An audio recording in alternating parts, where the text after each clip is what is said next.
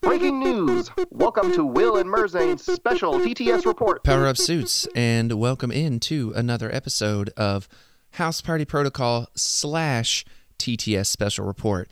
And if you're wondering why we're doing kind of the one episode combo regular show TTS special report show today, well, it's because I'm going to let the suits out there in on something that happened to me this week. So I lost one of my best friends, and it was a dog.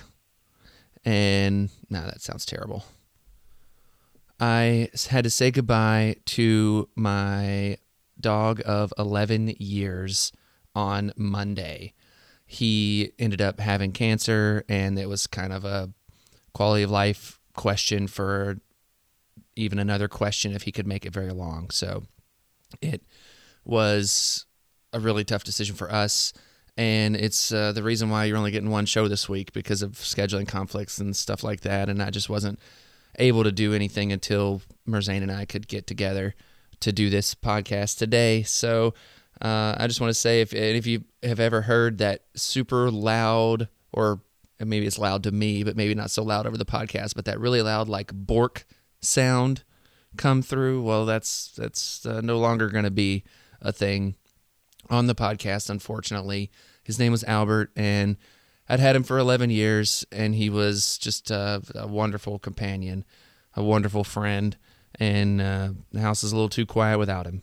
But we soldier on, and we've got a lot of good memories. He gave us a lot of good memories, and we will never forget him. And with that, I would like to say welcome to Merzane. Thank you for joining me this week and putting up with my being late as usual. No, you're good, and sorry for your loss. I definitely feel that. I'm really sorry to hear it. Thanks, man. It's never easy. Even people who don't have pets may not get it, but they're part of your family. That's your friend for a long time, and it's hard. I get it. Oh yeah, and it's one of those things where it's, as dogs get older, you kind of try to mentally prepare a little bit for that eventuality, because especially dogs, and especially he was a part Mastiff, and so he's a big dog, so you're getting on time, but it still doesn't help you when that time actually comes. So, Oh yeah.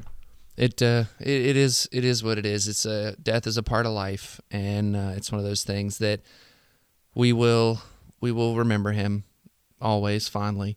And now, Merzane, let's talk about Marvel Crisis Protocol and pick the mood up a little bit around here. I think it'll help me and help the suits out there to talk about this. So, first things first, I know you had a concession this week. It happens. It is what it is. Yep. And your season was already going off the rails as it was, right? Yeah, I had a really busy week. A lot of my gaming time this week was more focused on a Yu-Gi-Oh tournament, because I play Yu-Gi-Oh too, and sort of getting into it. There was a tournament I wanted to go to on Sunday. A lot of my free time was practicing for that. Mm-hmm. And some other things that were coming up, and I kept having to reschedule with my opponent. And he was really nice about it. He was very forgiving and really flexible. But the day that we planned out, it was Sunday. The day of the tournament, it's be 8:00 in the morning. So I was going to get up early, play it, get ready, and go to the game store for my Yu-Gi-Oh event. But he just had something come up and couldn't make it. And I took the concession on my part, because I was the one that kept changing things around. Yeah. And I still want to get a game with him, because overall I was just looking to play a game with somebody. Yeah. So hopefully we can get that worked out later, and get a game in, because I'm always excited to play games. But it wasn't a huge deal, like you said. My season is just here to have fun, and I've already worked out with my next opponent that I'm not gonna play my Midnight Suns list. I'm gonna play my Web Warriors list, just to try it out and see. Take it for a test drive. Mm-hmm. Nice, I love it. But I hear your game went a lot more smoothly than my non-existent one did. Yeah, you could say that. So unlike my voice, because I have a little bit of a cold, my game definitely went smooth. So, well, smooth's not the right word. The outcome was what we all wanted, at least everyone except for my opponent. But smooth, I mean, I did not feel comfortable for the majority of the match. You know, like it was one of those things where I was playing into Midnight Suns like we talked about, and he brought Blade, Ghost Rider, Vision, Voodoo, and Black Cat. So if you're doing the math at home, that was 20 threat on the board there. So it's one of those things we talked about, Merzane. If I saw 18 or 20, I was bringing Hulk. And then the Crisis setup was Intrusions and Alien Ship. And I'm pretty sure, save for one match, that I've played Alien Ship a lot this season. You really have.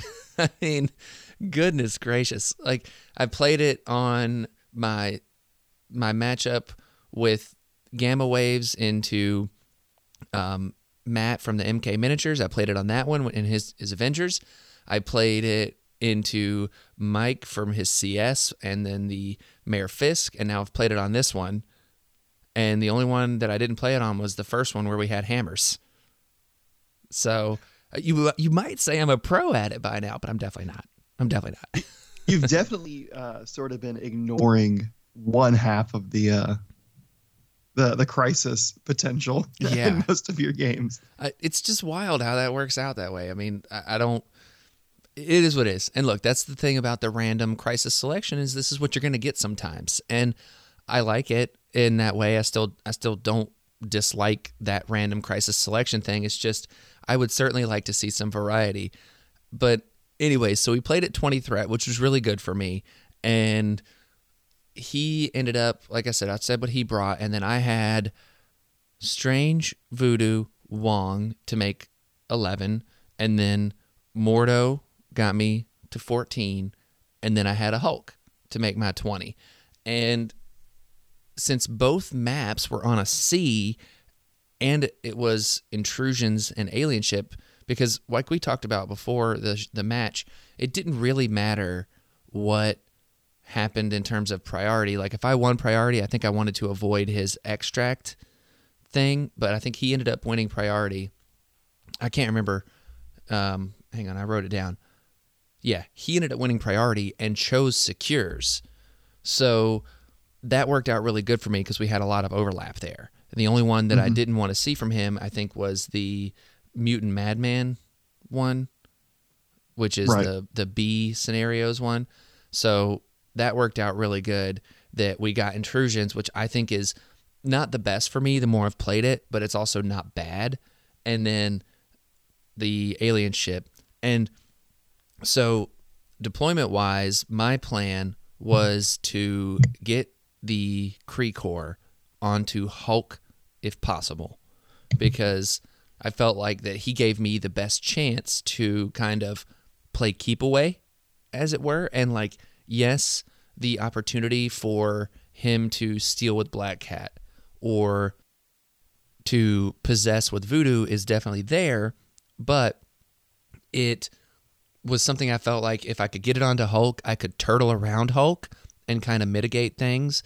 And if I could score 2 out of 3 of the Secures, or even 1 of the 3 Secures kind of early on, then it could snowball as the attrition starts to pick up. That was kind of my plan. And it ended up working out pretty good.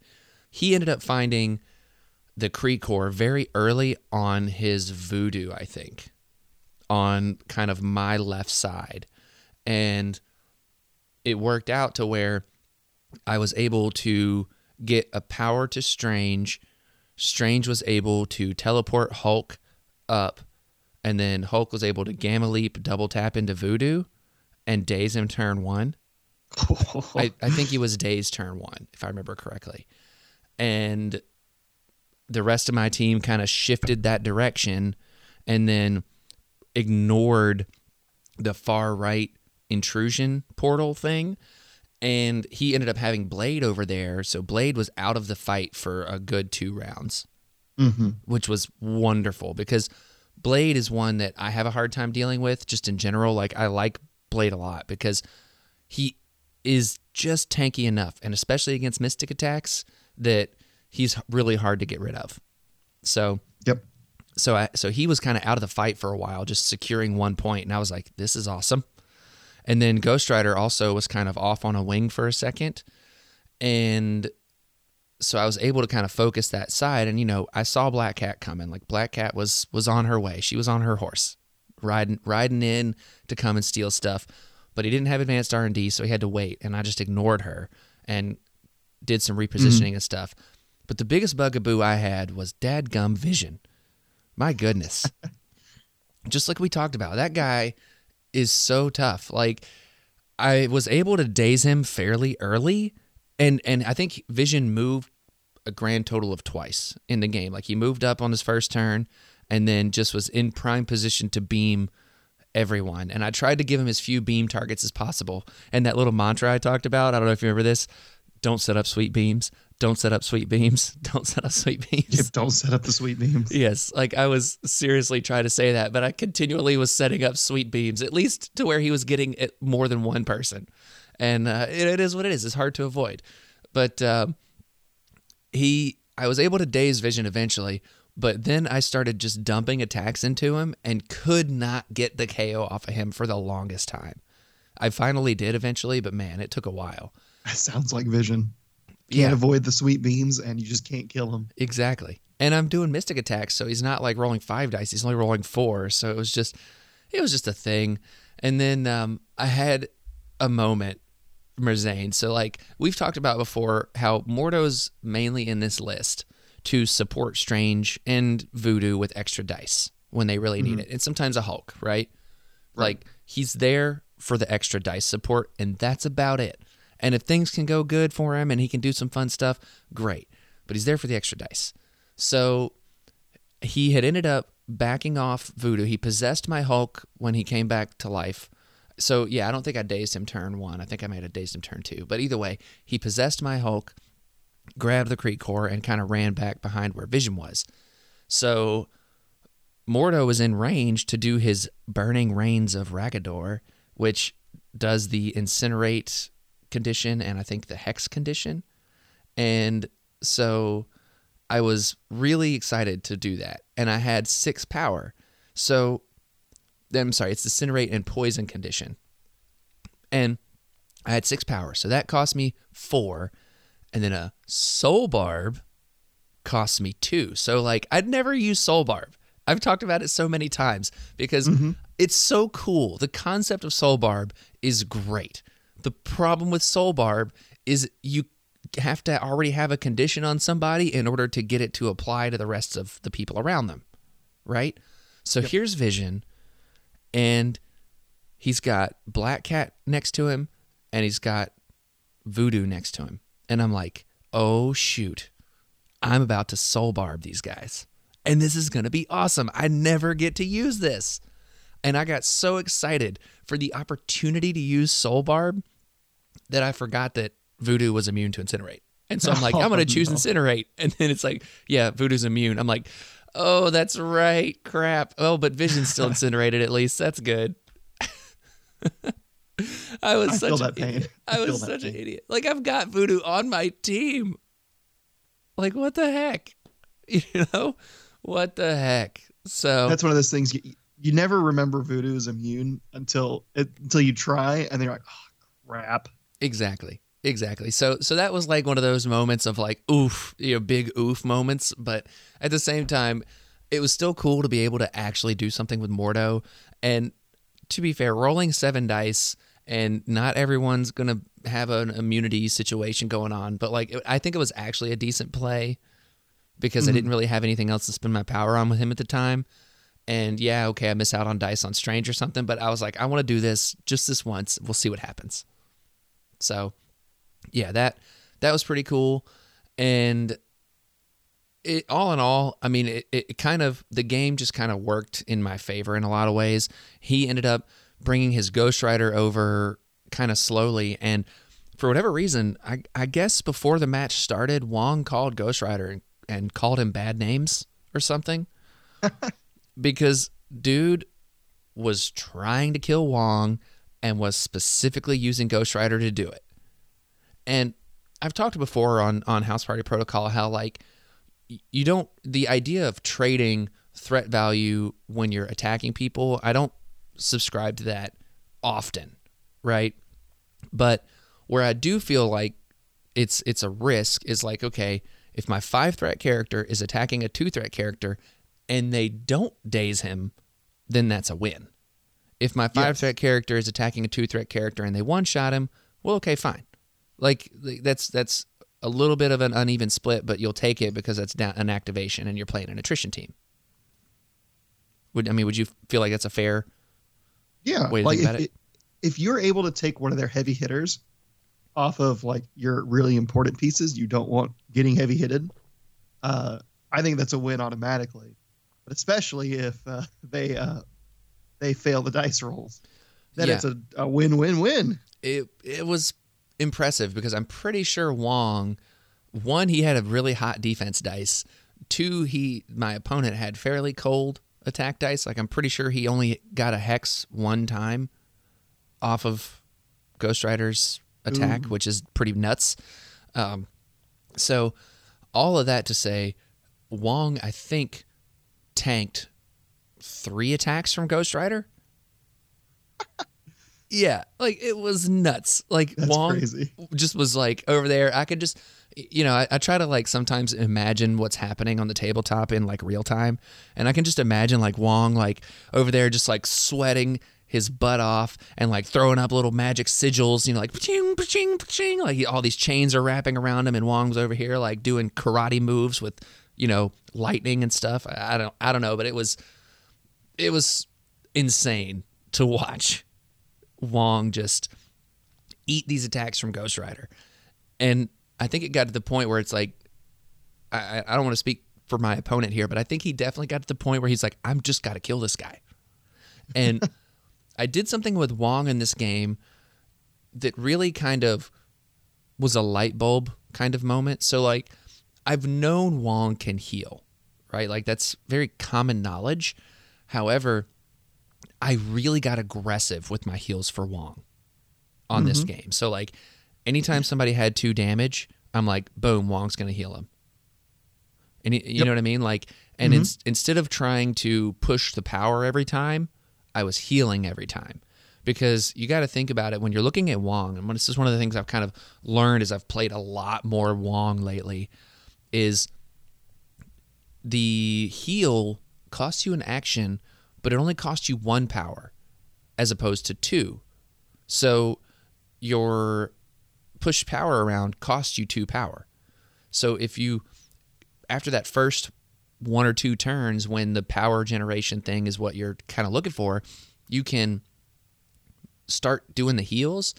And on, especially with convocation characters, it makes a huge difference. Yes. Because, I mean, you've got Ancient One that has 6 health. Strange has 6 health. Mordo has 6 health. Voodoo has 6 health and rolls terrible defense dice for me typically. So any chance you can of healing, it's definitely good. And it's a range 3 heal.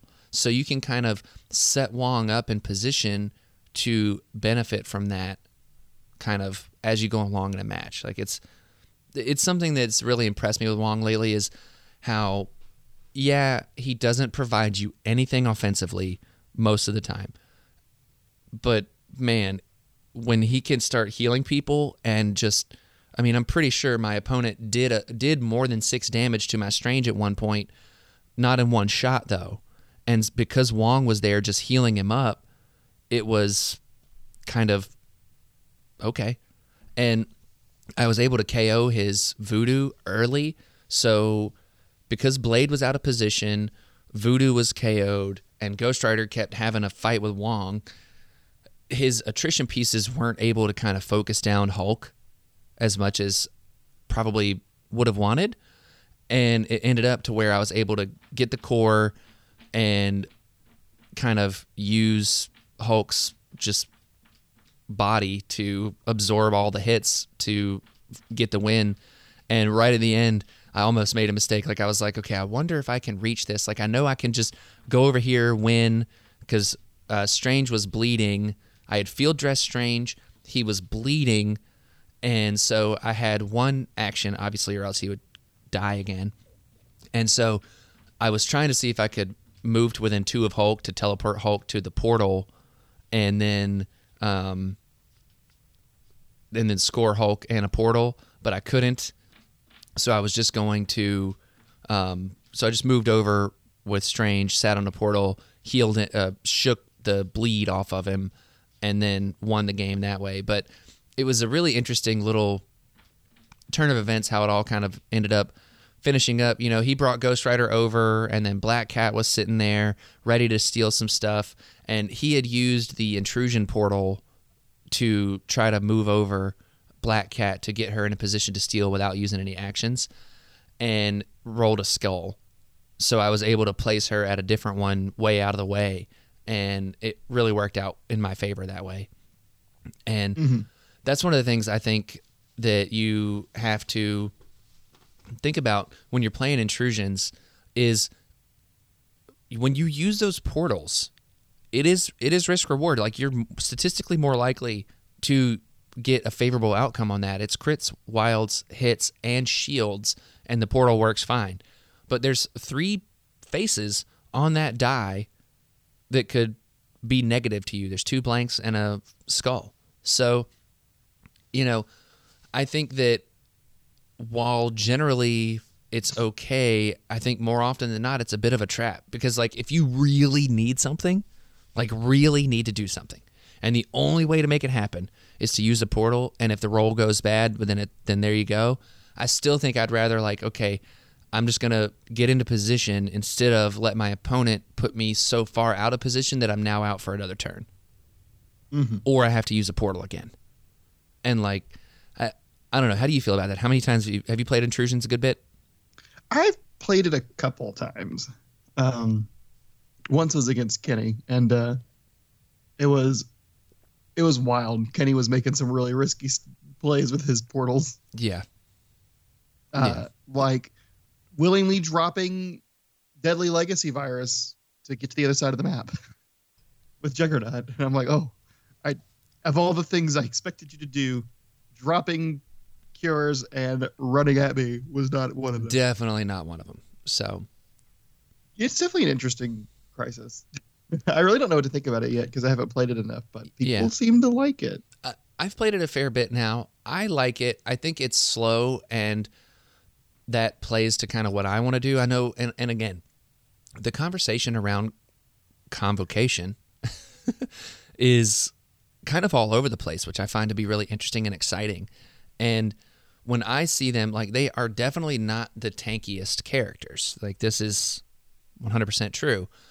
They're not the tankiest characters. However, they are weirdly set up for success in a lot of ways. And if you play the leadership right with Circle of the Cosmos, which is what I ended up doing, is so Voodoo, like I said, possessed Hulk and then moved away with the Kree Corps. Well, he kept attacking Hulk during that. So what I would do is every turn, just hop over a little bit, hop over a little bit, hop over a little bit, and boom, now I'm next to Voodoo and I don't have to spend any actions. And it's one of those things where, as an opponent of Convocation, you have to realize that if you don't do them in one shot, they're going to be moving, and you have to think about where they're going to be moving to. And in this game, it was just the best situations for moving for me came up, and it was like, all right, I'm going to move over here. Okay, I'm not out of range of your next attack. However, it puts me in a good position for other things, stuff like that, right?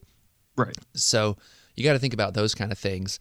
And then, on Intrusion specifically, it's a really slow scoring crisis. I mean, there was only a grand total of 5 victory points on the board per round. So that's a minimum. If you score all 5, that's minimum round 4 before you're actually going to win the game. That's an interesting thought too. I didn't think about how slow this scenario was going to be. Right. So, it definitely took a while, and it took a long time and everything. And yeah, Midnight Suns specifically, they are very, fighty. And how, if the dice are hot, Midnight Suns are smoking you typically. Oh, yeah. And Blade's dice were pretty hot. Like Blade was doing pretty good things once he finally got into the fight and everything. But in general, like I feel like against a lot of teams, other than maybe Brotherhood and Black Order, playing a game like that is ultimately going to favor me because I can use my positioning tricks to kind of set myself up for success while also putting you as my opponent in a bad position to where you're making suboptimal choices with your characters. Mm-hmm. You know what I mean? Like I think into Avengers, it's a little harder. Because of especially Sam Wilson Avengers, it's a little harder because of the leadership. I think, like I said, Black Order and Brotherhood, it's a little harder because they just throw more dice. You know what I mean? Yep, and very good dice on top of that. Right. So those are things that like if I make it through this next week and we get into the cuts, we'll have that conversation about like whatever my matchup is and whatnot. But it's one of those things where, especially into Midnight Suns, because there's a lot of mystic attacks they're throwing out there, a lot of energy attacks, which Mordo and Strange both have good defenses against energy. Strange is only 3 defense and energy, but he gets his mystic armor there, which is nice. Mm-hmm. And then Mordo has 4 dice energy, which is nice. So, it is just really interesting. And then the last thing I'll say is both Voodoos died in this game. And I saw someone say, well, that's clearly, if both Voodoos were KO'd so early, they were the first 2 models KO'd, well, then clearly that means Voodoo's a problem. And I'm like, I mean, it was also a target of opportunity situation. But yeah. Like, from what you said, Voodoo got the Kree Core first. So obviously you're going to gun for him as fast as possible.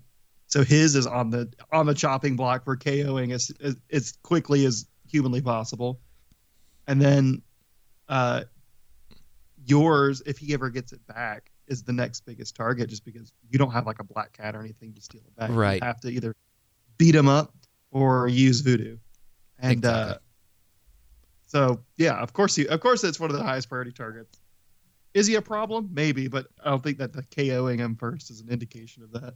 Yeah, same. So, yeah, I'm not really kind of giving you the exact play-by-play, I guess, of this match, but it was really exciting match, and I ended up winning 16-3, which, it's just the reason being is because I was able to control the Kree Core pretty much every round. Even though he would take it from me at the beginning of a round, I was able to control it early enough. And we talked about on the last episode avoiding tilt and being focused and thinking about what is the best play to progress your position. Mm-hmm. We've talked a lot about that on this podcast, in this series of podcasts. And that's one of the things that kind of clicked with me in this game in a lot of ways. Like, I obviously didn't play a perfect game. I would not have tried to incinerate Voodoo if I played a perfect game. Yeah. But it was one of the cleanest games I've ever played in terms of a focus position. How do I advance my position, avoiding the tilt? Like, it would have been easy for me to get frustrated and tilted for Vision beaming me and then not dying. Mm-hmm. I certainly got excited in those moments, but it wasn't like tilted, you know what I mean? Which is a whole different thing. Right. But it was just a really, really clean, really good game for me. And the thinking about what ways can I advance my position was really important. And like one of the things that I had to think about was like, okay, he's activated this bundle of characters over here, like or this character over here that I'm really worried about has already done a thing, so I can not worry about this area and focus over here and make a better play here instead of trying to clap back after getting a little damage put on me. Yeah, that's actually a really good thing to keep in mind when you're your opponent does something on one side of the table and you're like, cool. I'm gonna come back. It's like, no, don't do that yet. You have nothing. They have nothing over there. Right. That's a free side of the table. Now you get to do stuff on the other side of the table. Exactly. And that's kind of where I had to keep reminding myself, if you will. And it wasn't like the mantra of don't set up sweet beams, but it was just one of those like, okay, this has already happened. What's next?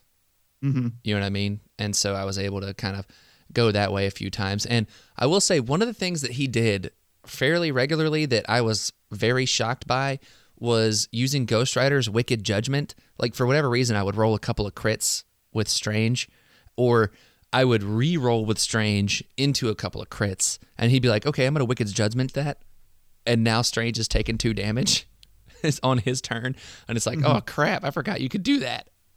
Yeah, aggressive Wicked Judgment can sometimes like just come out of nowhere and surprise you. Well, it was like I was okay that he did it in a lot of ways because it ended up powering up Strange on his turn. So I was like, okay, well, I'll just teleport people all around now. Thank you. But like, it also was one of those, I just wasn't expecting it. And it was, I was like, now when I roll dice, I've got to think about if I roll crits, do I need to re-roll this or not? You know? Yeah, that is very awkward. I've been in that situation before too. You're like, Yeah. do I risk the successes? Exactly. So anyway, so that was my match this week. It was a really great match. And shout out to Valdor for playing that match. Like, it was so much fun. Like, it was a really great match, and I feel like I got a lot out of it. I learned a lot from it. And I feel like each match I'm able to kind of understand my team a little more and find out what their strengths and weaknesses are. And, you know, again, at the end of the day, I feel like that there's some stuff that I'm not really exploring with Convocation just yet, and that there's some things I want to try with them kind of a little later, but we have our list like we have it right now, and I think that if I put myself in a good position and I maximize my placement shenanigans and stuff like that, then I'm in a good position going forward. Mm-hmm. So, with that now, Merzane, let's talk about my upcoming matchup. Absolutely. Because this one is it's spicy. So, for anyone that has listened for a while, there's a guy in the community, he's quote my name. His name's Dan Raven. So quote the Raven, and he's quote my name, or QTR is what I refer to him as, because that's what I first saw him as on there on Discord.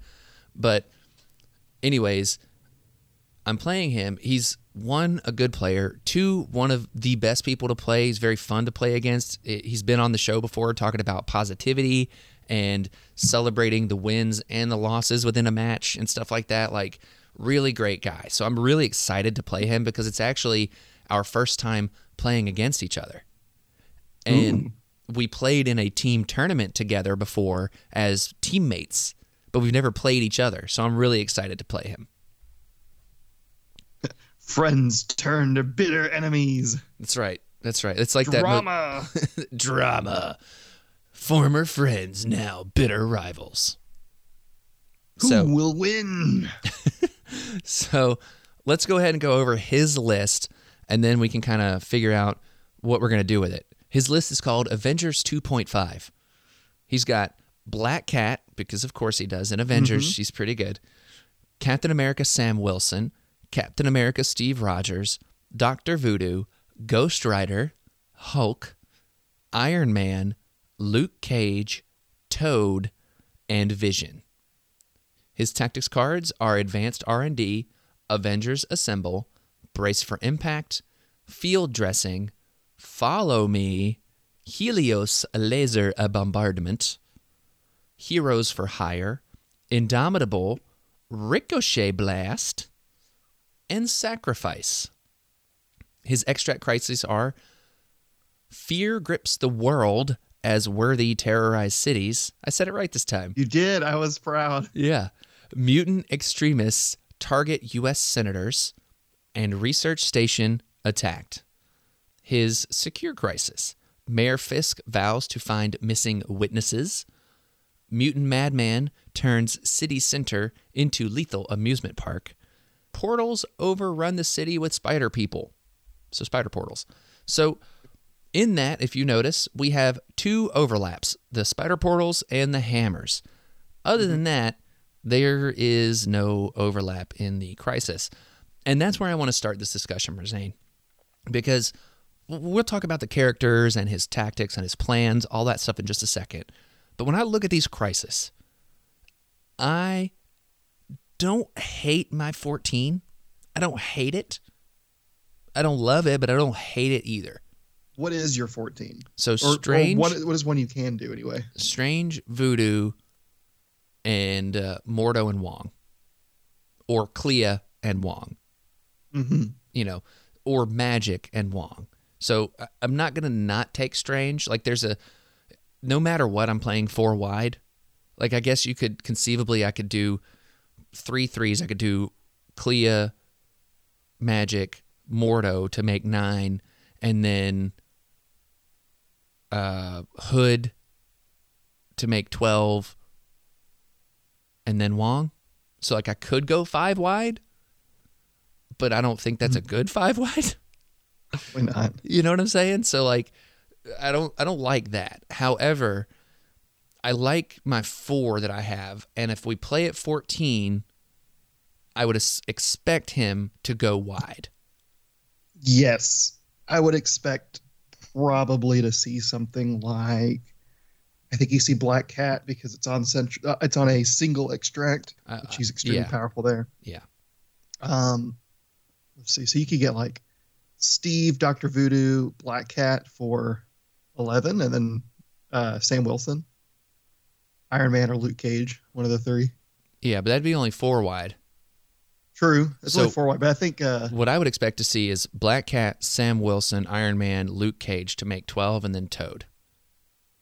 That is also possible. Like, if we play it at 14, that is what I would expect. Now, granted, he could definitely not do that, and I'd be okay if he didn't do that, but that's what I would expect. Yeah, the thing with this list is it's kind of hard to see where he's going to go because he does have the 2 leaderships. Yeah. And every one of the characters he brought are all very okay with any of the leaderships he brought. Oh yeah. So he could definitely throw curveballs at you. So I think like going into, I think your best bet is just to figure out, like we talked about earlier, you're focusing on your win condition. Right. I think this will be a game where worrying too much about what characters he will bring will just throw you for loops and get you distracted from what you should be doing on the table. I think a lot of this game will be won on table and not turn 0. Oh, absolutely. But I do want to talk about turn 0 though. I'm going to continue that conversation. It's still important. Yeah. Because definitely still important. Here's the thing. So looking at his crisis again, like I said, I don't hate my 14, but I also don't hate my 16 now that I have Enchantress, but I think I'd be okay with his extracts. I abso-freaking-lutely do not want to play on his secures because 2 out of 3 are hot garbage for me. Yeah, I think Mayor Fisk is probably the worst scenario in his lineup, like the worst crisis of all of them. And then Mutant Madmen, you have experience on it because you used to play it. And I played it this weekend at that tournament. Oh, you did? Yeah. In your list, or did someone else? I played it against somebody else. How did it go? I lost the match, but I learned a lot from it. And I played a different list than what I'm playing here. So I had Lizard, so I felt a little better about it. Mm-hmm. Also in that match, I had Lizard and Sinister. So like I was able to, it was one of those things where we got caught on time, but if the match had kept going, I think it was going to swing around in my direction over time because I was able to kind of shift the battlefield and like let him have a couple of them. And then it was a fight over the extract, which was Creekor. So surprise. Exactly. So, it was, I didn't hate it. Now, it's 2 dice for most of my trying to flip it. That's the thing. Most of my characters are spending 2 dice to try to flip it. So the odds are in my favor there because it's crit wild hit to flip it. but still not great. And then if he's standing there, then that's a problem. Mm-hmm. So I agree with you. I think Mayor Fisk is the worst because I do not want to be stunned. Yeah, there's a lot of characters on your squad that don't like stun. Right. Cough, cough, Strange, cough, cough, Hulk. Yeah. Cough, cough, literally all of them. Yeah. But the thing is, I think, so if I win priority, I think it's no question I go secures, which has kind of been my plan all season, even though I do think that, like, there is out there somewhere in the ether, and I've explored it in that tournament, a version of Convocation that plays a big, strong extract game. Mm-hmm. I don't have that in this list, though, but I think that I can deal with Research Station. I can deal with Senators if they come up. Yeah. You know, and it's the biggest thing I think I have to worry about is as long as he doesn't get the Senator turn 1, like with Toad or something, like right away, then I feel good about it. I don't know if you use your voodoo right, you don't mind as much, but Right. you definitely don't want to. If you can help it, you don't want to give it to him on someone weird. Exactly. And that's another thing I think I've kind of learned throughout this tournament is turn 0 deployment, right? So one of the things that I've noticed is Voodoo, Strange, they have range 3 attacks, right? So they can move once on their big bases and then touch anybody at that midline, right? Like no matter where you position, they can move once. If they're lined up directly, they can move once and interact with, you know, and by interact, I mean attacking, right? Yep. So one of the things I think is I've been kind of leaning on that, like, okay, I'm going to put Voodoo on this wing, and if they find the extract, great, then I'll just come over and move and do the thing. But I think what I'm going to do is kind of say bye-bye to that plan a little bit and use Voodoo with a middle line deployment, I think. That way I can move him to either wing should the need arise. Like I said, I really like having him on a wing, and then that way, like, okay, if they find the thing over there, well, then I'm ready to do things. But I also think that gets him possibly out of position if they find it on the complete opposite end. Yeah, he's definitely a character. If he's on one side, chances are he's going to help you win that side. Exactly. But if winning that side doesn't win you the game, it doesn't matter. Right. And I think looking at the different secures you can run, I think having that Senator is going to be a big part of winning. Because you've got intrusions, demons downtown, and spider portals. So you just played a game on intrusions with the Creek Corps, which is it's almost the same game, right? Exactly. If you're only scoring 5, it's all you have to do is score any 1 point and the Senator, and you're winning. Yep. Over and round after round after round, and you coast to victory. On something like spider portals, it's a little easier to keep parity up. Like you can, if you get 3 points and then they only get 1 point, right, and the researcher, then you're winning, or you're tied. Excuse me. But at the same time, if they only get two portals and you get 2 portals, then they're winning. Yep. So control of that single extract is huge for you, and making sure that Voodoo can rotate wherever he needs to go to keep control of it, to either gain control of it or hold control of it. Right. I think that's important. I think your best bet, I think he's also your best runner for 2 reasons. One, I think you grab it, you leave, but on your way out, you possess Black Cat so she can't steal it. Oh, yeah. That's something also, I've been doing a little more of lately, too. Yeah, possessing Black Cat is really rude. And then also, he can still make you drop it with his Voodoo because of the timing of possess, but you can always do it right back to him. Or still be able to interact with other scenario elements with your Voodoo. So if he's using his Brother Daniel on your Voodoo, it's only half as good as it would be for anyone else. Well, so you can't counter possess a voodoo because voodoo can't possess another voodoo because you can't have a Brother Daniel token on a voodoo that it didn't start with. So here's the weird thing about that. And actually, I'm glad that I get to tell you. So voodoo cannot have a Brother Daniel token that is not his own. But Right. the way that possession is worded, and actually this is like on the rules form, if I'm not mistaken. Dr. Voodoo's possession says, spend any number of power to use the superpower. Choose an enemy character within 3 of this character with a threat value equal to or lower than the amount. The enemy character drops all objective tokens it is holding. Move the Brother Daniel token to the character. So the step before Brother Daniel token is moved. Right. Drop everything. I see it. As soon as you started reading it, I was like, it's because the sentence before the move the Brother Daniel token is there. Like that's, Yep. And that is the gamiest, most someone had to have been like, well, no, like had to have tried to win a game on that. And so they did it and they were like, oh yeah, this is how this works. It reminds me again of the like, oh, well, we've been playing this wrong all along rerolls thing. Yeah. You know what I mean? Like it's the gamiest wording because you know that the intent is that voodoo can't be possessed by another voodoo. Mm-hmm. But it's like, obviously, rules forum, FAQ, blah, blah, blah needs to happen. But like that's just, like I get it. Okay. And okay, I will use that then. I will put that in my repertoire. I'm going to put that in my pocket, pull it out for later use. But that is the gamiest crap I've ever heard. Yeah, and I learned it a couple of weeks ago or so, and I was like, God, that feels so gross. I don't like it. But it's the way it is officially ruled to work. Yeah.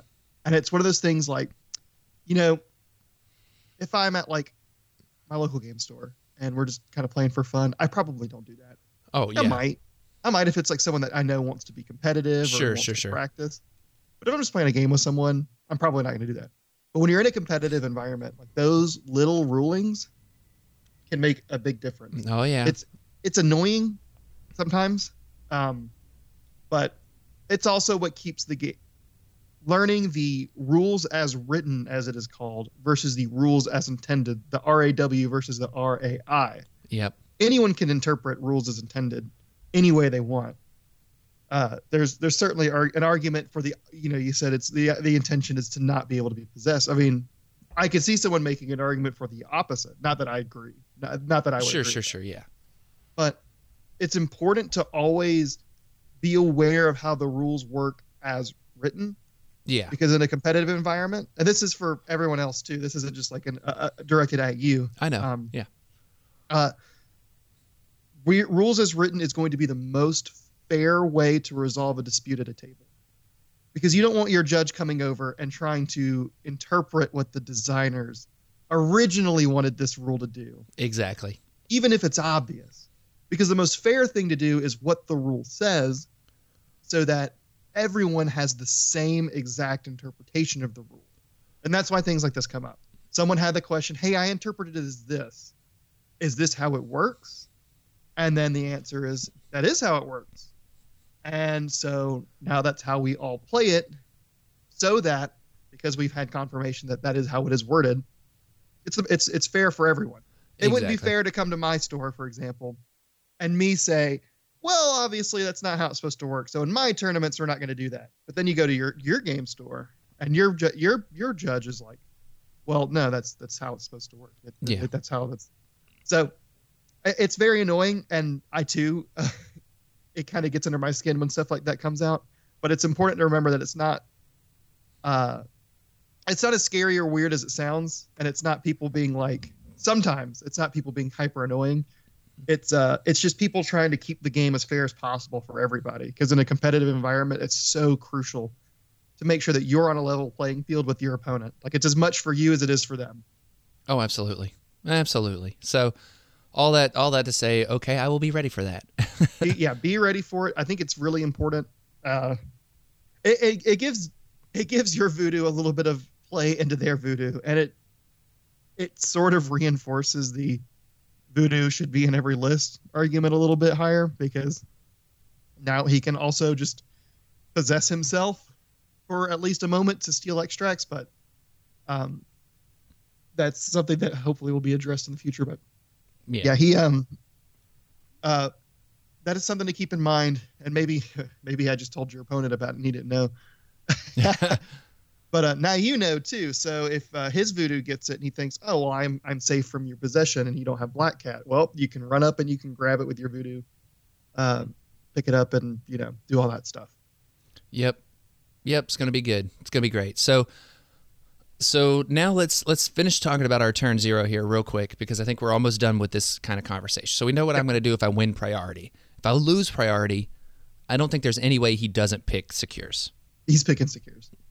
So if he picks Secures and Nightmare Scenario happens and we get Mayor Fisk, I mean, I feel like I'm better on it now than I was when I played against Mike. And I feel like that someone like Enchantress is going to see the table. Yep. For that, because Enchantress is a good one. I think that, and then also I think that when you look at my extracts, I've got Hammers, Montesi, and Alien Ship, and so Enchantress to counteract the potential Black Cat Voodoo situation, I think is going to be strong there. Mm-hmm. And if we play at 16, I like Strange, Voodoo, that's 9. Enchantress takes us to 13, and then Mordo would take us to 16. So I kind of like that. Yep. And I could swap out Mordo for Clea to have a little bit of extra control there also. You could. Yeah, and I like that a lot, because for his team, he has almost entirely size 2s outside of Voodoo and Hulk. You mean Ghost Rider and Hulk? Yeah. Except for Ghost Rider and Hulk. I can't read. I feel like I haven't had coffee in 68 days or something. Ugh. But Ghost Rider and Hulk are the only 2 that, like, your Voodoo and your Clea can't throw, so they're not bad choices. If those 2 hit the table, though, you do need to keep in mind, like, that's where your Doctor Strange and your Enchantress displace.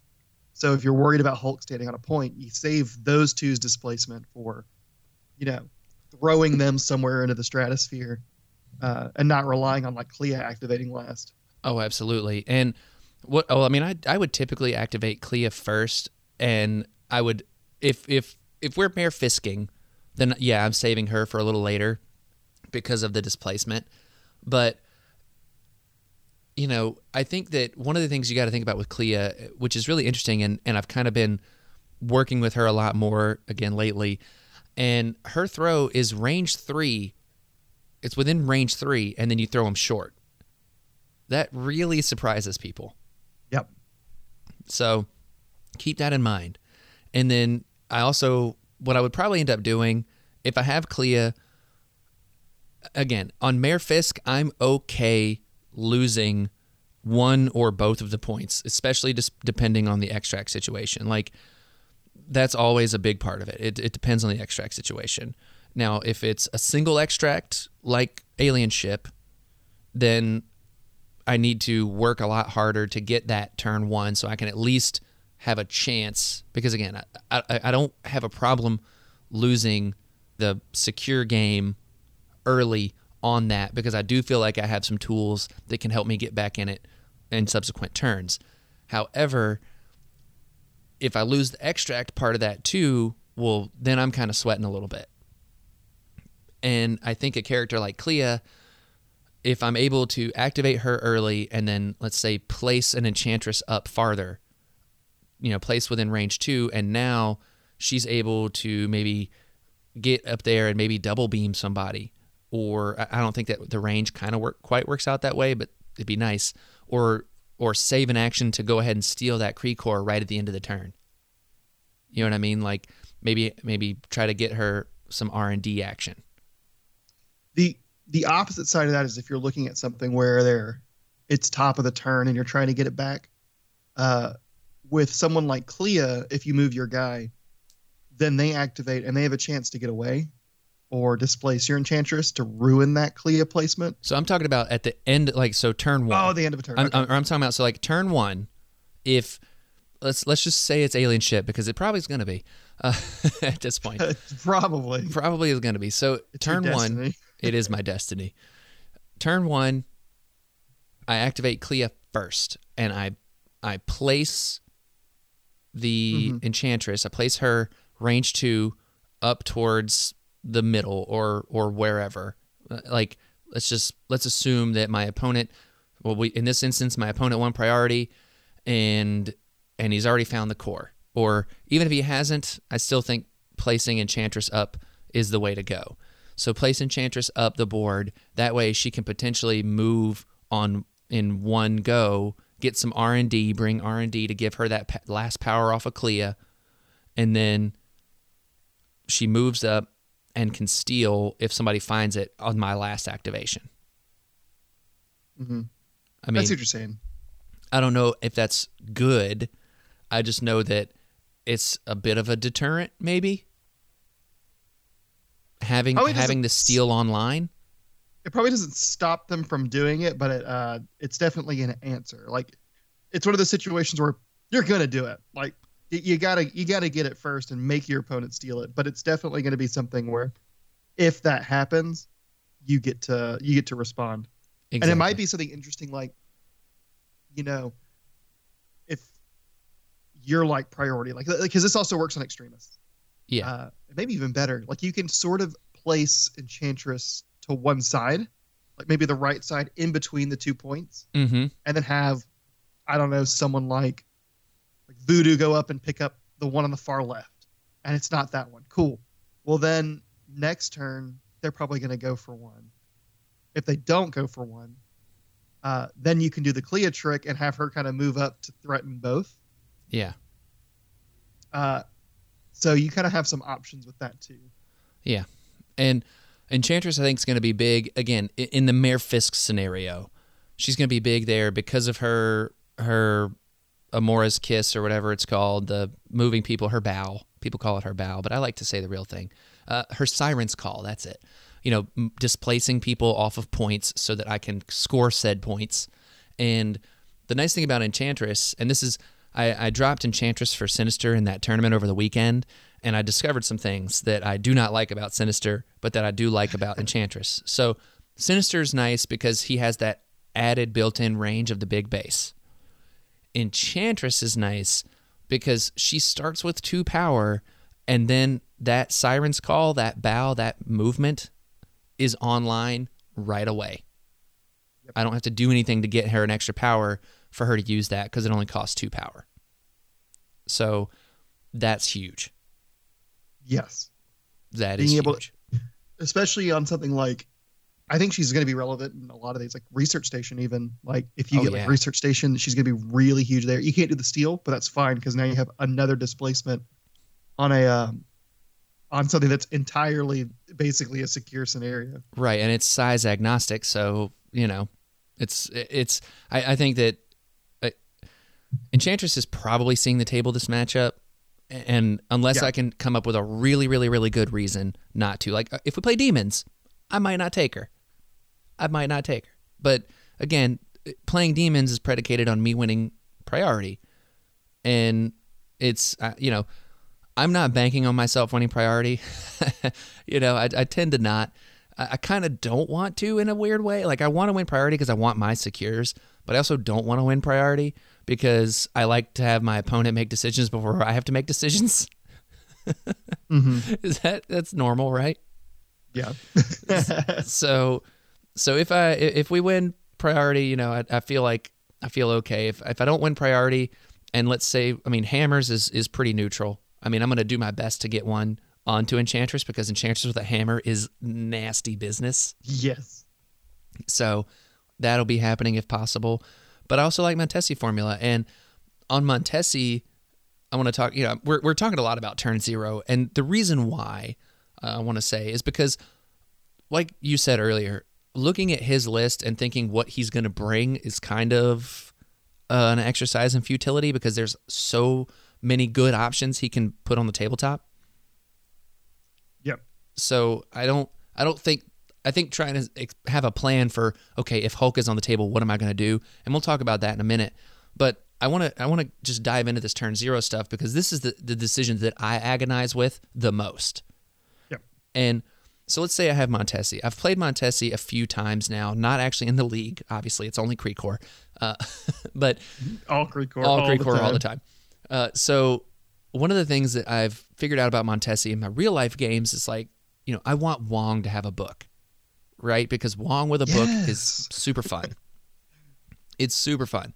However, if I use Wong for his R&D abilities, then him actually having a book doesn't really work because you've got to gain a power with an action. Then you spend that power, 2 of those, the 2 power you just gained to give somebody else 1 power. And then you don't have any power to pick up the book. So what I'm thinking about doing if we end up on Montesi is foregoing the turn 1 Wong and D. Mm-hmm. You see what I did there? Yep. Yeah, I see. Okay. I just want to make sure you saw it. So foregoing that and just getting a book on Wong. I would love to see that. The one time I played Wong, that's what I did. He just held onto a book until it got stolen from him by Quicksilver. There you go. And that was in Midnight Suns too, where I'm like, now all of a sudden Wong gets to participate in Siege of Darkness. Oh yeah. Oh, that would have been awesome. Yeah, So- unfortunately my opponent did not think that would be awesome. Yeah. Oh, I'm sure he didn't. But either way, I think that it provides Wong with a little more utility, and obviously, and like again, if we're playing on a clumped up scenario, so in his Secure Crisis, Mutant Madman is clumped up. The other ones are pretty spread out, but then it allows Wong to kind of tag team with somebody else. Like, okay, Wong and Voodoo can go handle this side while Strange and Mordo are handling the other side. Kind of a thing. Mm-hmm. Yeah. So, I don't know. I think there's something, it'd be fun to, like, no matter what, try to get that book on Wong and go from there. So, we'll just have to see what happens. I like Wong with books. Me too. I think it's actually cute. It's also really good on Strange with his rerolls. Oh, yeah. Oh, yeah. The only problem with him is you don't build power for it. No. And that is Strange needs his power. Yes. So, yeah, I do like it, though. You know who else likes it? And unfortunately, you can't do what I used to do in Midnight Sun. But Hulk likes it because it's basically Thunderclap for free. Once per turn. With 1 more die to start, I believe. Yeah, because Thunderclap, I think, is... It's 5 dice for 3 power. So you get to do better Thunderclap for free, and that 6 die goes up with his relative anger. Oh, yes. With the rest of his attacks. So that 6 die book attack might become like an 8 die book attack if your opponent's laying into him trying to get the book back. Oh, yeah. I would love to see that. So now let's talk about characters because, again, I think we've exhausted our turn 0 thoughts. Like, again, win priority, secure. If I don't get my Secure Crisis, then we see what the secure is and what the extract is, and we kind of make adjustments from there. But it's going to be alien shit probably. If it's not, we're happy. Yeah, just to play something different, I think. Right, exactly. So let's talk about characters now and threat values, because when I look at his team, there's, again, a lot of different ways that he can address any threat value that comes up. And I think that when I want to play my game, I want to play at 18 or higher. Right? So like if I lose priority and I get to choose threat value, I want to play at 18 or higher. I've played lower this season and I don't hate it. Like I don't, and especially like I said now, I don't hate my 16 because my 16 now is Strange, Voodoo, Enchantress, Mordo, or Clea. So I'm not upset with my 16, but in terms of threat value, I think if I play 18 or higher, he's bringing Hulk, and I've got to have a plan for Hulk. Yeah. And What better answer to Hulk is there than throwing your own Hulk at him? Well, that's the thing. I agree with you, in a sense.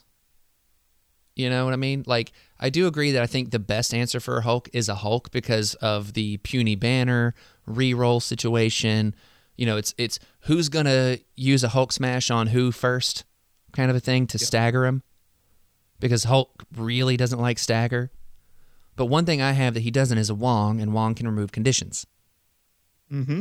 So there's that. But We remove conditions and heal, so your Hulk can stay a little bit healthier than his. just a little bit. But I don't know if that's really the answer. So hear me out. If we play at higher threat values and I expect to see a Hulk, I've been playing a lot of Hulk. I love Hulk in my convocation. I love him in my convocation. Mm-hmm. And I think that he plays really well there, and especially when you look at the fact of Hulk has to generally wants to gamma leap, double tap, right? And that typically, that's what I do with my Hulk anyways. Mm-hmm. So if he attacks my Hulk and I take a damage and I'm on Circle of the Cosmos, I can place out of range. Right. So I think that having a Hulk is not a bad play at all. However, I think there's an argument to be made for bringing 2-3 threats in that slot and using my Plane of Poldock turn to just burn down Hulk. Oh, definitely. I mean, there's also, depending on point values, if you weren't going to get Wong in your list, I think there's an argument for Ancient One and Wong. Because I think Ancient One is actually, like, if you can keep him off of her, she's not a bad one to finish him off. Yeah, I agree. I mean, her Astral Strike is so good. It's so good. Now, granted, you know, not like me in that one matchup where I didn't roll any successes, but, you know, in general, pretty darn great. Yeah. And it really hurts Hulk because then he doesn't get to add crits and he doesn't, you know, that kind of stuff. So I really like that. Yep. But and I think stuff like that, I think you have a lot of good ranged attacks to, like, kind of wear him down as he's coming in. And then you have something like Ancient One or Souped Up Strange hits to finish him. And if you don't, you can always teleport him away. Oh, yeah, and that's what I did in matchup in round 2, is I used Strange and Voodoo a lot to kind of put some damage into him. Then I activated Plane, and my opponent did a really good job of keeping Steve close to try to bodyguard, but I was able to displace Steve just enough and just go ham into Hulk and burn him down. Yep. But hear me out. So this is a situation where I think Hood could come into play. Uh-huh. Because I think being able to use his Hex Shot with Plane of Poldock, so full rerolls and everything there, and then if I have a good opportunity, not necessarily fishing for it, but if a good opportunity arises, his Dark Lightning can also be really good in clumped up scenarios. Mm-hmm. And then if he gets flipped, his Empowered Dark Lightning is awesome. Because it's for each wild that I roll on an 8 dice attack, each other enemy within range 3 of the target takes 2 damage and gets the shot condition, or the target gets the shot condition. So I kind of like Hood in this. At higher threats. I also like Hood because he's also a decent choice into both Captain Americas. Exactly. So well, I mean, you're playing Convocation, so a lot of you guys are going to be good into them, but like having the rapid fire is really, really good into those two. Yeah, and so here's what I'm thinking. Voodoo is kind of the one I don't want to put Hood up against per se, but at the same time, okay, whatever. But I'm thinking that on those higher threats, what I've been doing is playing Hulk, and I think if we see Mayor Fisk and let's say hammers, right? And I choose 18, I think I turn Hulk into Hood and Magic in that scenario. Mm-hmm. Because if he brings a Hulk, I feel really confident in my ability on Plane of Poldock to burn that Hulk down. Yeah. Is that overthinking it too much? I don't know. It's there is that potential. You also have to keep in mind he has the 2 bodyguard characters in Steve and Luke. Luke Cage. Yeah. He doesn't, and he also has sacrifice. So he's got some ways to mitigate your attacks when you go for that big hit. I think it's something you should look for. Obviously, like you should be setting it up and going for it, but when you do it, you need to be careful that like your first hood shot doesn't get sacrificed or bodyguarded, because then it's ruined. Right. And then the other thing he's got his field dressing. Yeah. The sooner you can do it in the game, so if you can do it turn 2, for example, Yeah. and you know you can get it set up and get him down, that's the best time, because more than likely, unless he's bringing like Vision right next to him, set the Synthesis, or Ghost Rider right next to him, he'll probably just field dressing him. And it's not the worst thing in the world for you, but that's potentially an extremely angry Hulk on the next turn, or the turn that he gets field dressing. Oh yeah. And in that scenario, I likely lose priority, and that's a character full on KO'd. Yeah, very potentially. If not more than one. So definitely, because I think playing is just during an activation, if I'm not mistaken. It is. So I don't have to play it at the start of a turn. I just have to play it when I'm ready to turn it on. Yeah. So I think that's going to be the big thing is you're talking about keeping in mind your win con, and I think one of those win cons is going to be you're playing a Poldark turn to burn down his big hitter. Right. And just assessing every turn, like, all right, is Hulk or whoever exposed, or can I make them exposed? Right. And like when they activate, I think that's a good time. So like if Hulk activates early, that's a really good time to be like, all right, time to play to Poldark, trying to scalpel him into the middle of all my guys. Yeah. Like you did against that Green Goblin. And yeah. And I think that's exactly it. Is turn 1, Hulk will probably activate last. But if I set it up right, I can get him into position to burn him down. Yep. And I think there's nothing wrong with saving plane to after you've softened him up a bit. Absolutely. Like get like 6 or 8 damage on him. Yeah, I was gonna say like 5 to 10 damage. Like don't expect to do all 20 in one go. Oh yeah. But once you've gotten some chip into him and you feel like you just need that final push, I mean, even if it's just to do like the last 6 or 7 damage to him, I think playing is fine. Just to try to guarantee he's done.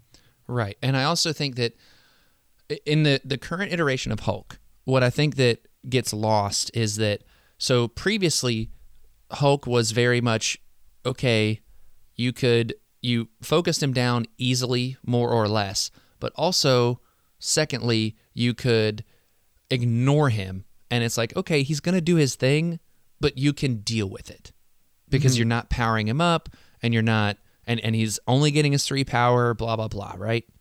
Yep. So that was but now, current iteration of Hulk, you have to deal with him in some way or another. And I've found that, especially with Convocation, you can control him. Like, I can scalpel him out, and then that's okay, but then he's still going to get back, and he's still going to gain a boatload of power, and he's still going to throw and Hulk smash and all this stuff.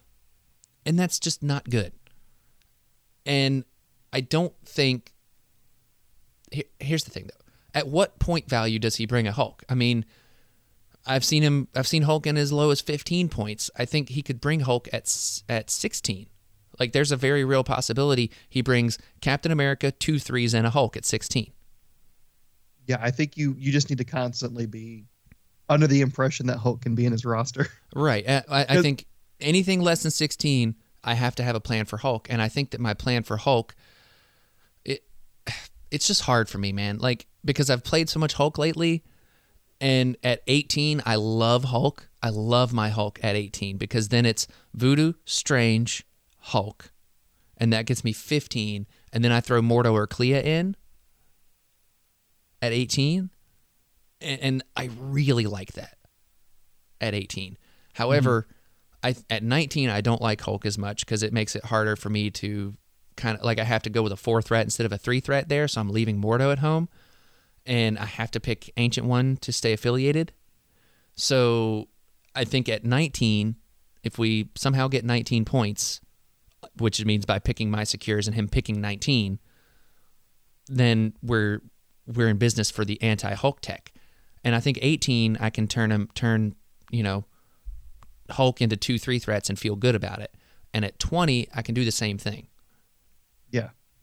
But it's all going to come down to choosing my threat value. And like, I think if I choose 16, I'm not bringing a Hulk no matter what, but he has the opportunity to, and I think that that's okay. But I really want to keep priority. It's an important thing for making Convocation work, is like, okay, if I lose it on the first turn, that's no big deal. It's subsequent turns that priority really becomes important for me, because Strange typically likes to activate, like, Strange is a weird, because you can either activate him late to displace people and score points, or you activate him early to get people out of position so they don't mess your team up as much. Right. So it's kind of just depends on what the game flow does. And with all of that, what I'm trying to say is it's just going to be a really interesting matchup. And I feel like he's going to play Sam. I really do. I don't know why. It's just a feeling. Because Sam's pretty good into you. Yeah, Sam's really good, and I think that means I'm bringing Brace, I'm bringing Indomitable, because I don't want to be pushed if I can avoid it. But if he does push Mordo, I'm okay with that. So bringing Brace and Indomitable, Ironbound Books, Bar with No Doors, and then I've got to pick 2 more: Field Dressing, and now 1 more: Plane to Poldock. Mm-hmm. And man, it's just, this is going to be so hard. This is going to be so hard. This is definitely a weird matchup for you. Avengers is an awkward. It's weird because you both have tools to deal with each other. Exactly. So it's not like, well, I have tools to deal with them and they have tools to mitigate, or they have tools against me and I can mitigate. It is literally, well, they have tools against me and I have tools against them, and it's just how do you apply those tools? And then next question, this is kind of the final little what do I do with this question for you. So he has an access to Helios Laser. Yes. Do you think him seeing Hulk in my roster means he's bringing Helios Laser to this fight? I think it's more that he sees you have no bodyguards, and he's going to probably bring Helios, because one of the reasons you bring Helios is, to hit the big guys, or if you really need someone dead, particularly someone not very resistant to energy, you bring Helios, because especially like in Sam spam, you have a lot of excess energy. Mm-hmm. So boom, you do a big Helios laser and get that guy out of there. The problem with Helios is everyone's running Sacrifice, or has a Steve, or has an Okoye, or has a Luke Cage or something to take the hit, or Honey Badger to take the hit for him. Right. You don't have that luxury. Whoever he decides to shoot with the laser is going to get shot with the laser. So I think it's much more online into you just because of that than because of who you're bringing. Yeah. And if you see it, you got to be ready for it. I wouldn't be surprised if you took both that and the Ricochet Blast, because they're both fantastic cards. Yeah. They're both, you're not as uncomfortable with it because of your proficiency in energy and Mystic with several of your characters, like Strange. Yeah. But you also have to think that if you're loading a lot of people up on power, there's a potential you're going to get someone melted for at least a turn. Right. And then the Follow Me, I'm definitely worried about Follow Me too. Yeah, Follow Me is probably going to hit, especially if he's running wide and he can get priority. He might use it to retain priority. Yeah. And so that's definitely another consideration for me, running tall versus wide. Mm-hmm. And with that, though, so Helios, if I see that he has Helios, does Iron Man immediately become priority number 1? It's a tough decision because it's all going to be based on where he is. If he's like way off in the back and he's going to have to make a move and shoot to get it off, there's really not a lot you can do about it, because it's going to be hard to reach him. Right. And I don't think you waste all the power to get back there to try to stop him, because I think you just lose other things. But if you see him and you have a shot at him, I think at the very least displacing him, like a good Scalpel of Strange, like a good move Scalpel attack, scalpel again. It's like scalpel yourself back home. Yeah. That's a pretty good way to like deal with him, because then he's having to do the move and shoot, which you're not as scared of. And you know, if you can like on Mayor Fisk with the stuns, if you can do Mayor Fisk stuns and you can use like Baron Mordo to spread poison around, you're not as scared of it. Yeah. Because then all of a sudden he's not getting as much power. So there's ways to mitigate that. The more I've thought about this matchup, the more I've actually liked Baron Mordo. Because of Soul Barb, and then you just talk about burning down Hulk, being able to add 2 dice. Yeah. But also even into Iron Man. Like, Iron Man is surprisingly hard to kill even with Mystic attacks. So Yeah. having that ability to burn him if he mispositions him, I think is something you should look for. Not your goal, not your main goal. Numero uno is probably not Iron Man, because he probably keeps him safe. Yeah. But if you see through the Matrix and you see that in, I think you take it. Yeah. I think you're right about that. I mean, you're obviously right about that. But yeah, I think it's kind of going to be what my other matches have been. It's, first of all, again, QTR is a really good player. So it's, who am I going to get access to early? Because if I have Wong, I'm able to give a power to Strange, and then he can scalpel turn 1, either himself or someone else. And it's a very long distance that he gets to scalpel people. So Yeah. it's really good.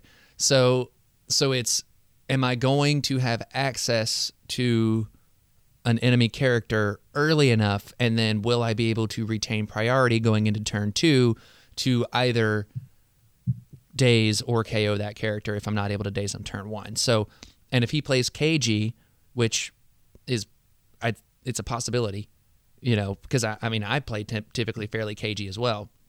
But if he plays KG, then I can kind of work my way into it. Yeah. So it's gonna be a really interesting matchup, and I've set it up for a time where I'm gonna be alone in the house, perfectly focused, ready to rock and roll, no distractions. And you know, this is for all the marbles right here, for me anyways. This is the marble bag that I'm trying to secure. This is it. This is the dream crusher for one of you two. I know, and I think it'll be more of a dream crusher for me, because I think QTR's like, I think he's pretty chill about it. But for me, I'm over here like, no, it'd be a Darth Vader level no. You know what I mean? Oh, I think I think you both want it just as bad. I think so too. Like I think for you, it's obviously the wanting to get in for your first time, and it's what we've been building for all season. Yeah. With QTR, he's been there, he's done that, and it's kind of like for me, like when you've done it before, you feel like, well, I should do it again, and when you don't make it, you're like, what did I do? I've done this before. What's going on? Yeah. And like getting that cut off early for me was good, because it's like, oh, well, now I'm just gonna have fun the rest of the time. Right. But when you lose early and you've been in cuts before, oh my God, is there so much pressure to do it again? Because you're like, I've done it before, I can do it again. Yeah. And you're constantly on the bubble. I don't know where QTR lost. But if it was early, he might be under a lot of pressure. Yeah. I don't know. I went back and watched his most recent matchup into Guardians, because it's on his Twitch channel. And I mean, look, watching that matchup, he was in the driver's seat the whole time. The whole time. He had some hot dice, but he also was just making better decisions the entire time. And it didn't seem like there was any stress put on him in terms of decision making. And he also did something that is something I do, is like, okay, I can keep this character safe, or I can put them in a bad position and then they're at risk, but I might gain a little benefit out of it. And I saw him do the option 1 there, where it was, okay, I'm going to keep this character safe and not put them in a position for future bad things to happen. And so knowing that he'll play conservatively in that regard, I think is something that I can think about. You know what I mean? Like force him to make the bad decisions. Right, exactly. And if he plays off, if it's like, for instance, let's say that I've got Sam down to 1 health, and Sam might not be the best activation, but he's got to do it, or else Sam's going to die or daze or whatever. Then that could end up benefiting me, I think. And I also saw him use Red Wing Assault quite a bit with Sam, which was really interesting. Yeah, it is interesting. I don't think I've ever used that ability. Yeah, it's good. So, yeah, I think timing my Ironbound books is going to be important. I think I'm going to have to put it up turn 2 and then hope someone gets KO'd so I can get it back for turn 4 or something if it goes that long. Mm-hmm.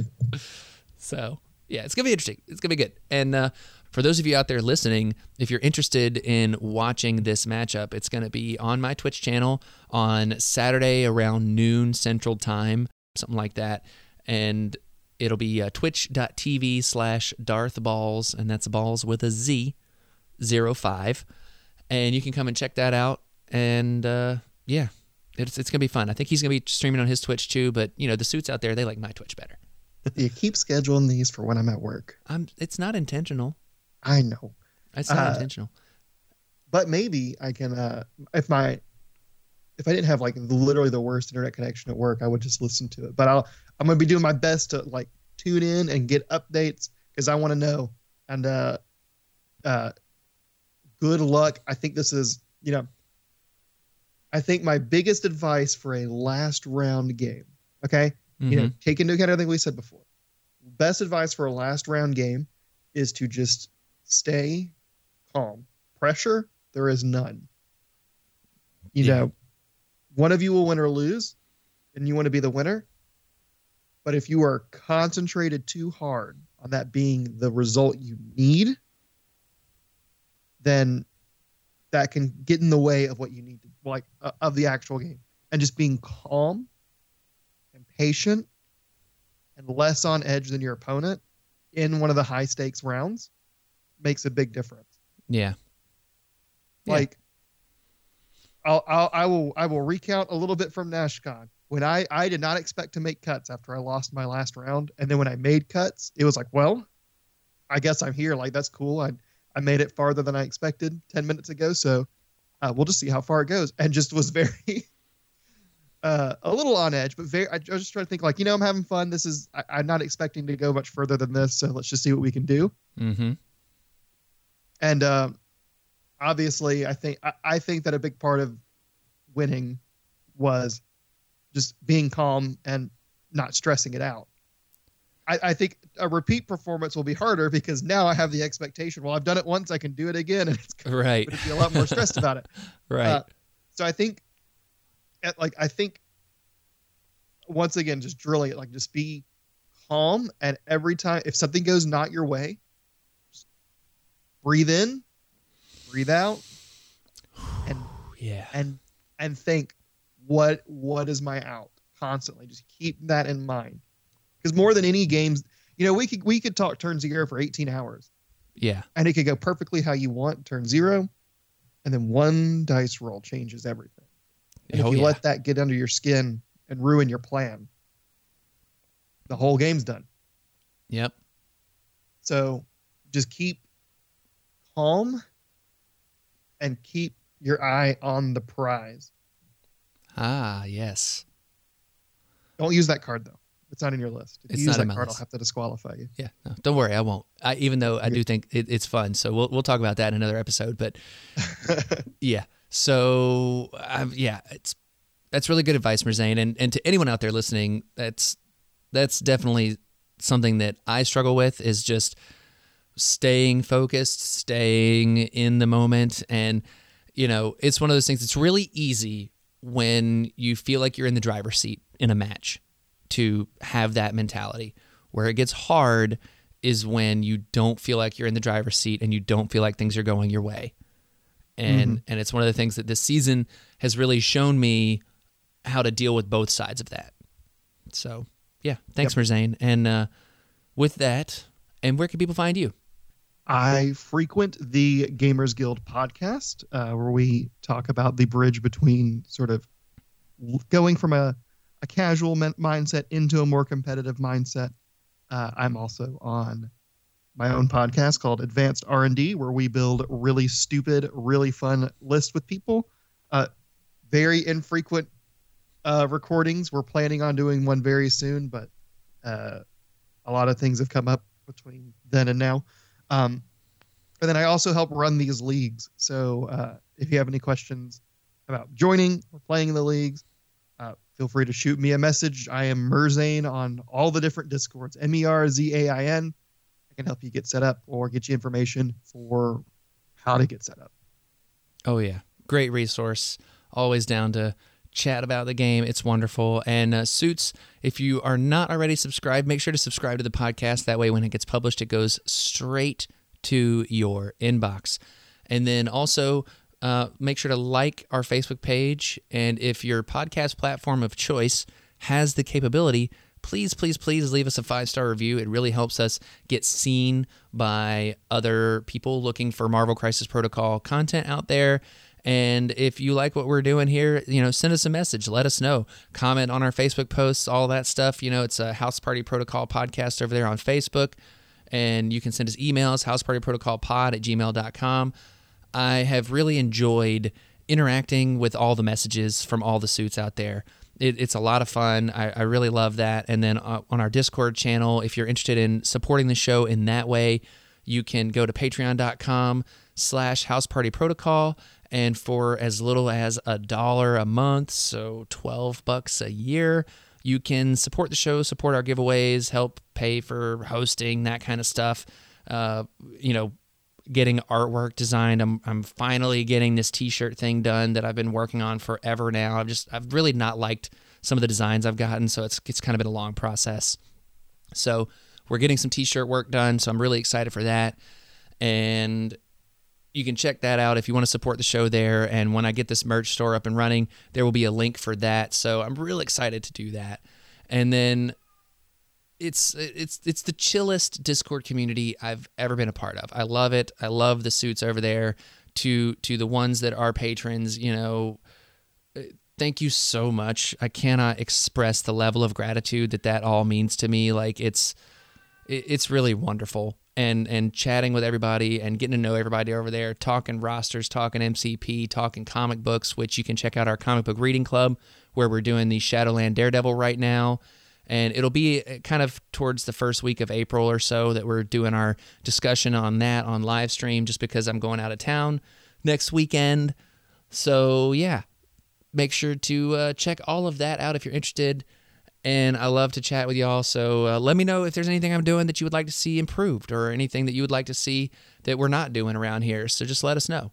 I'm always open to that feedback. I want to do better every single time. So party on, Merzane. Party on, Will. And power down, Suits. And this concludes the special report. Tune in next week for more.